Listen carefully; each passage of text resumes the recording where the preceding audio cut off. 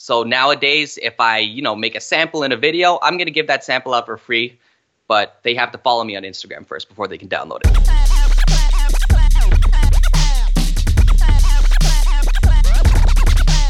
Peace, what's going down? It's DJ Payne 1 for BeatStars.com. I'm super excited about today's interview. We're interviewing a man who needs no introduction, but he just hit 266,000 subscribers on YouTube, over 20 million video views, I believe. He's also landed some pretty dope brand partnerships.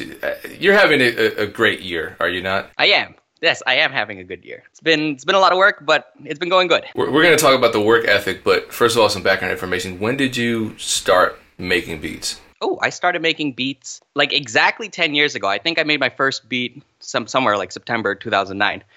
And yeah, mostly as a hobby at the beginning. And then I think after high school, I started to take it a lot more seriously. I'll be honest, I was hoping you weren't going to say, a year and a half ago.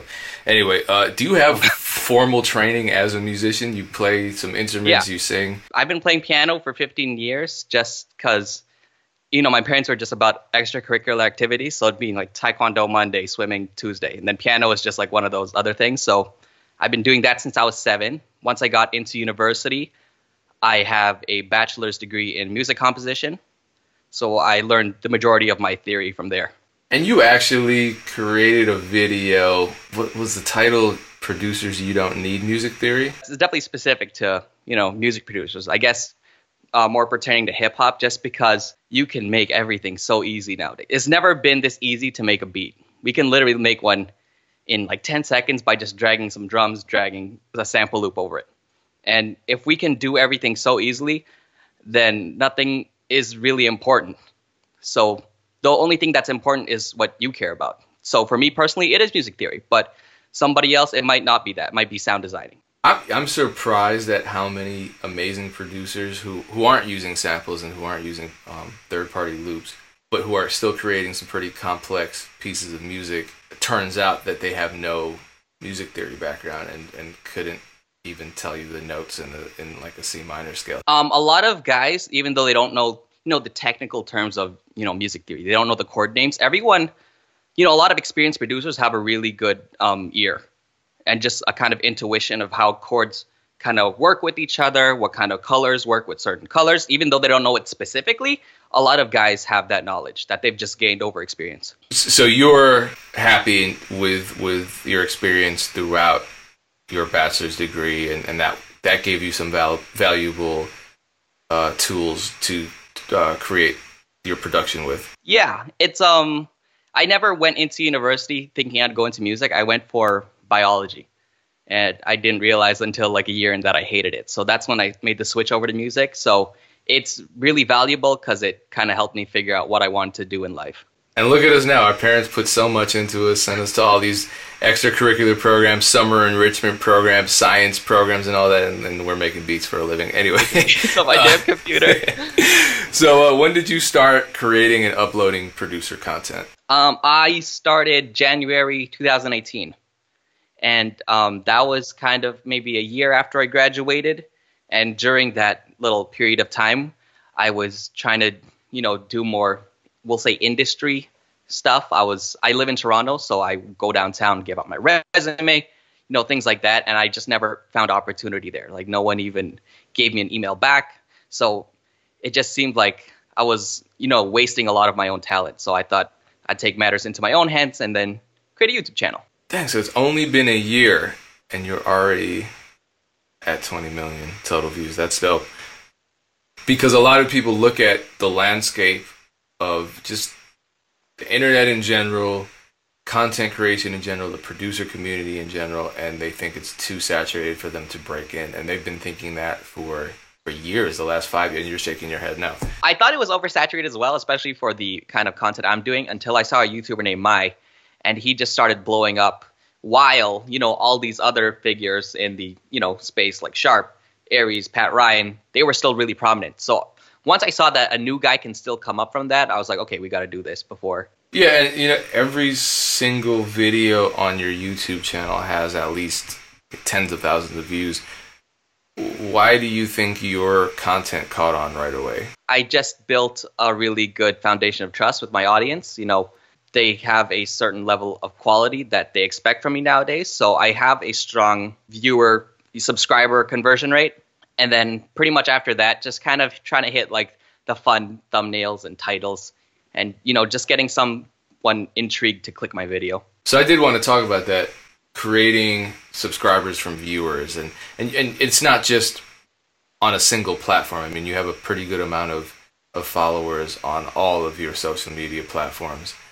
How, and you said trust, you would say is the basis of that, but how else do you think you've managed to convert so many viewers who might have just watched a video or consumed a piece of content once into actual followers, subscribers, fans, customers? Well, the easiest one is obviously just like a straight up call to action, just saying, hey, follow my Instagram, it's dope.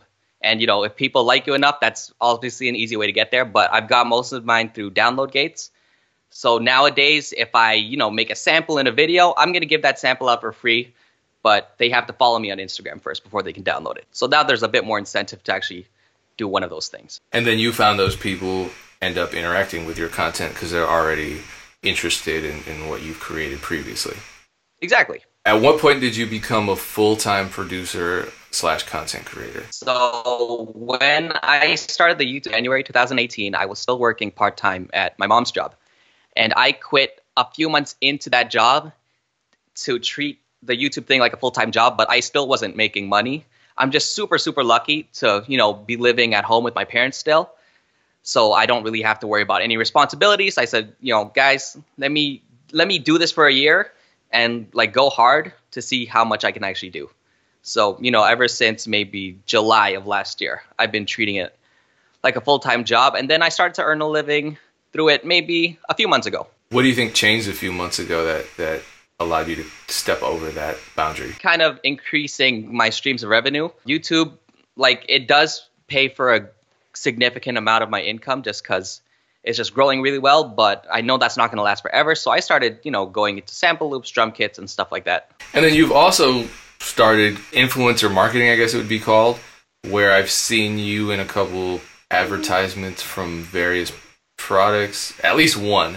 When did that start happening? Did they reach out to you? Did you just put yourself in a position to be contacted by these companies, and have you discovered that more companies are contacting you after that first one? It started pretty early, actually. I think I got my first one maybe like less than 5,000 subscribers in, and that was for like a $50 sponsorship. I just have my email, under my description in case I have business inquiries. So everyone I've done a sponsorship with, they've just contacted me first.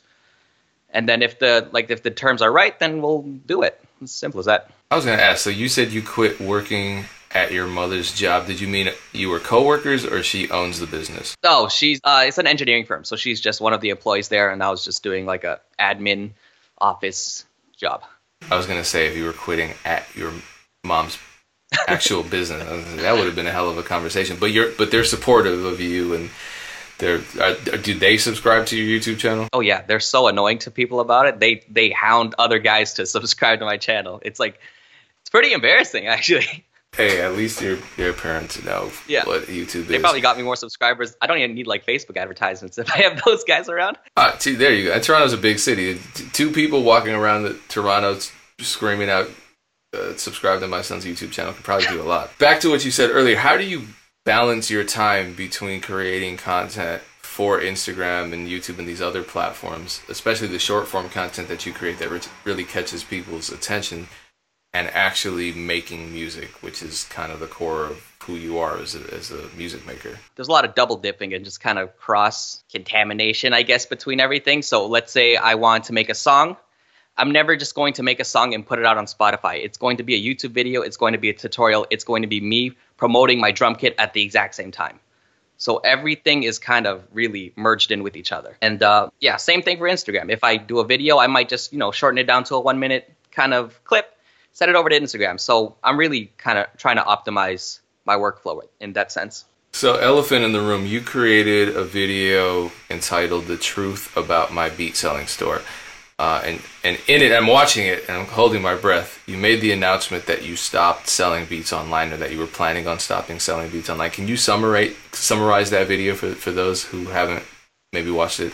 Yeah. So the reason I started the YouTube channel was because I wanted to sell beats online. At the time, it's the only way I knew producers how to make money just on YouTube. I never knew about, sample loops or drum kits like that. I just knew about beat selling. So like, okay, I'm gonna make a YouTube channel so I can get more beat sales. And then obviously I started doing more producer heavy content, which means no rappers came to my channel. It was only producers. So having a beat selling website right now is not really a good use of my time, just because I'm not really bringing in that kind of traffic. It's more focused to producers.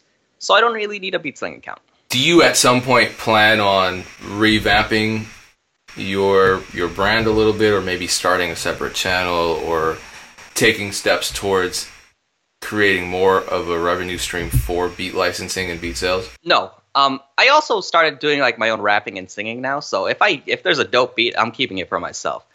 Which means right. I'm not even like giving like my beat selling website the best content. I'm really selfish with all that.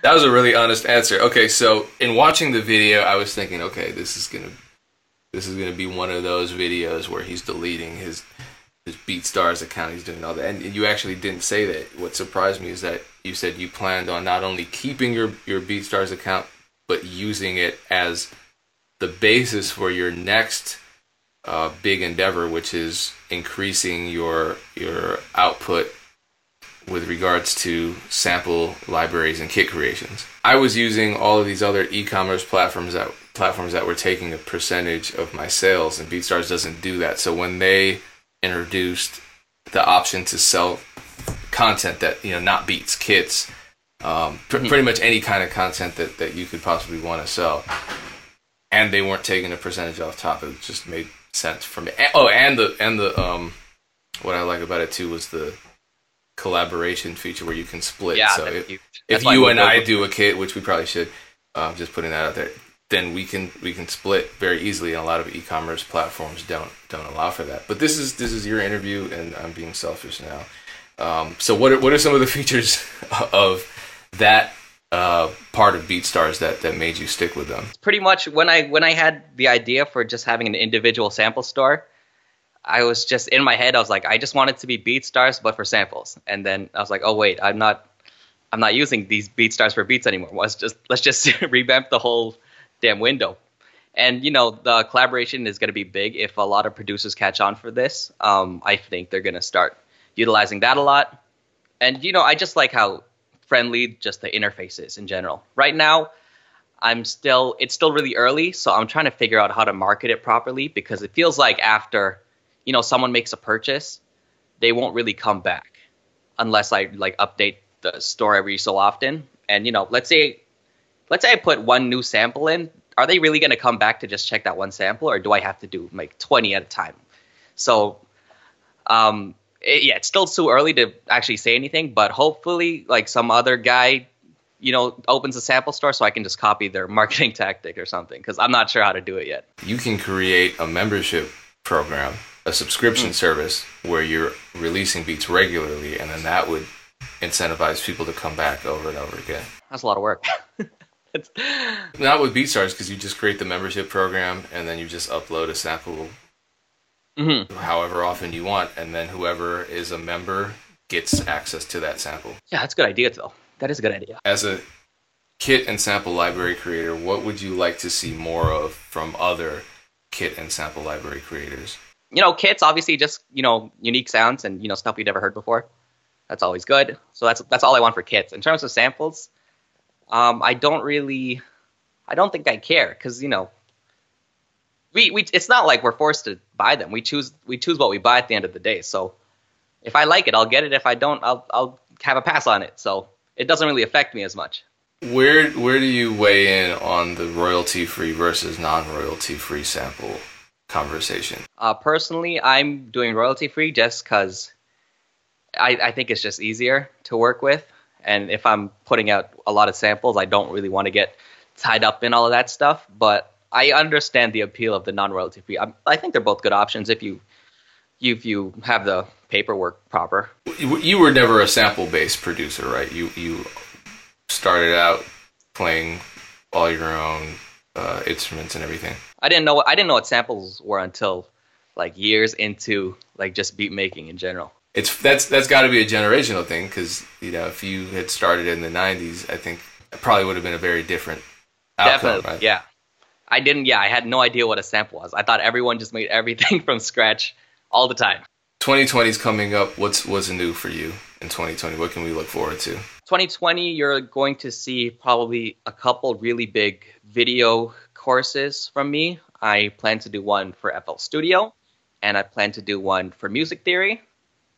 Other than that, a lot of more personal artist stuff, rapping, singing stuff, and just more kits and samples and stuff like that on the way. How has becoming more of a recording artist yourself enhanced your brand overall? And is that something that maybe producers who have an inclination to do that should explore? Yeah, they should. I'm kind of structuring my YouTube channel so you can see my music journey.